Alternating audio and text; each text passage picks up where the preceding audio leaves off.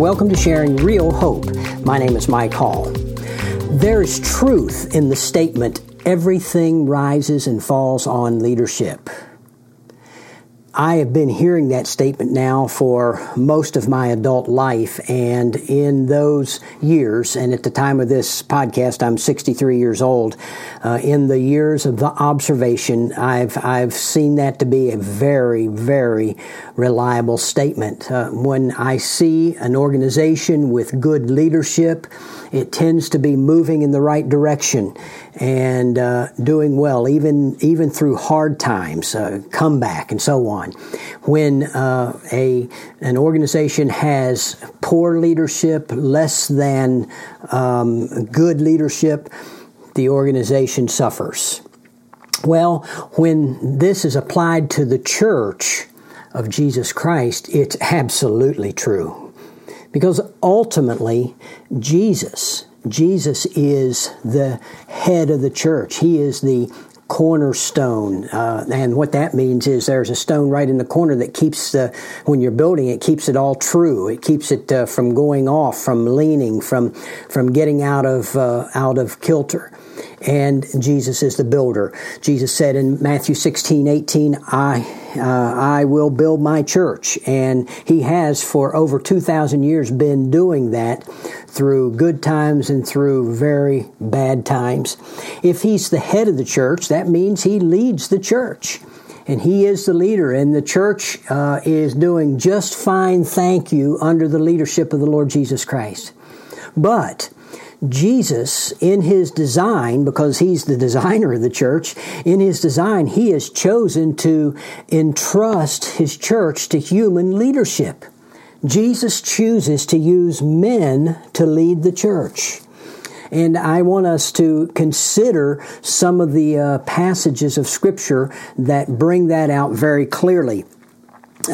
We begin in 1 Timothy chapter 3, and this is a very well-known passage, and listen as we read the Word of God. 1 Timothy chapter 3, verses 1 to 7 say this, "It is a trustworthy statement. If a man aspires to the office of overseer, it is a fine work he desires to do. An overseer then must be above reproach, the husband of one wife, or literally a one-woman man, temperate, prudent, acceptable, respectable, hospitable, able to teach, not addicted to wine or pugnacious, but gentle, peaceable, free from the love of money. He must be one who manages his own household well, keeping his children under control with all dignity. But if a man does not know how to manage his own household, how will he take care of the church of God? And not a new convert, so that he will not become conceited and fall into the condemnation incurred by the devil. And he must have a good reputation with those outside the church, so that he will not fall into reproach and the snare of the devil." And so as you listen to those qualifications for an overseer, and that word overseer there is a word that is used. There are three different Greek words in the New Testament that are used of a pastor, and all of those words indicate what that pastor does. So an overseer, an elder, a pastor, a shepherd, a leader, and so the Scripture says here, if you desire that office, it's a fine thing that you desire to do. And by the way, when it talks about desire there, it's not talking about desire to be up front and to be prominent and to be famous and well known, but rather it's a God-given deep desire that you do in spite of opposition and persecution, because when this was written, they were definitely under persecution. So if you desired it at a time when you knew you were going to be persecuted, it was a real God-given desire. You understand what I'm saying when it's desire. And it says it's a fine thing that you desire to do, and then it goes on to list these qualifications. And what I would say is that if you summarize every one of them, these are to be men of proven character. Now, I'm going to step out into deep waters a little bit here, and I'm going to go against culture, even the culture of some church and many churches. But it is men. God has called men ultimately to be the elders, the leaders of the church.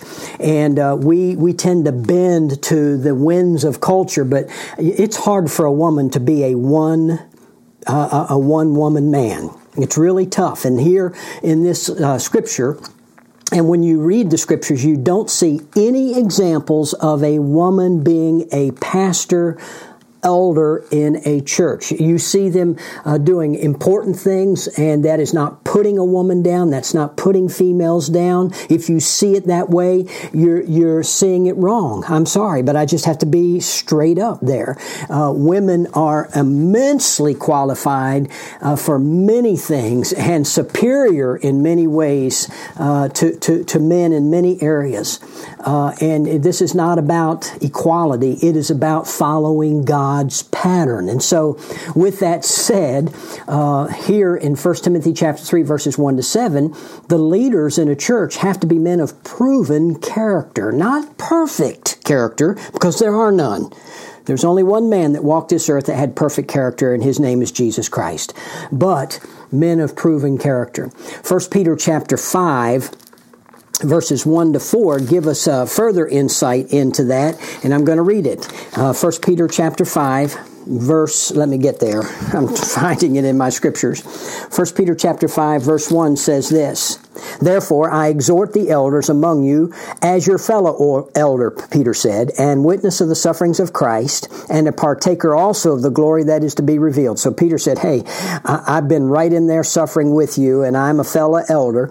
He says, do this in verse 2, "Shepherd, poimen, pastor, the flock of God among you, exercising oversight," there's that word overseer, "not under compulsion, but voluntarily, according to the will of God, and not for sordid gain, but with eagerness, nor yet as lording it over those allotted to your charge, but proving to be examples to the flock. And when the chief shepherd appears, you will receive the unfading crown of glory." And so there Peter said, to you that are elders, there's one word, shepherd, there's another word, exercising oversight, there is another word. And so basically Peter said you have to be men who lead well. You're doing it for the right reason, not for your own personal gain. You're doing it voluntarily. You're not lording it. You're not some kind of a dictator, but you are leading by example. You lead well in the Church of Jesus Christ. 1 Timothy chapter 5 gives us some more insight, and I am so glad for these passages of Scripture. 1 Timothy 5:17 says, "The elders who rule well are to be considered worthy of double honor, especially those who work hard at preaching and teaching.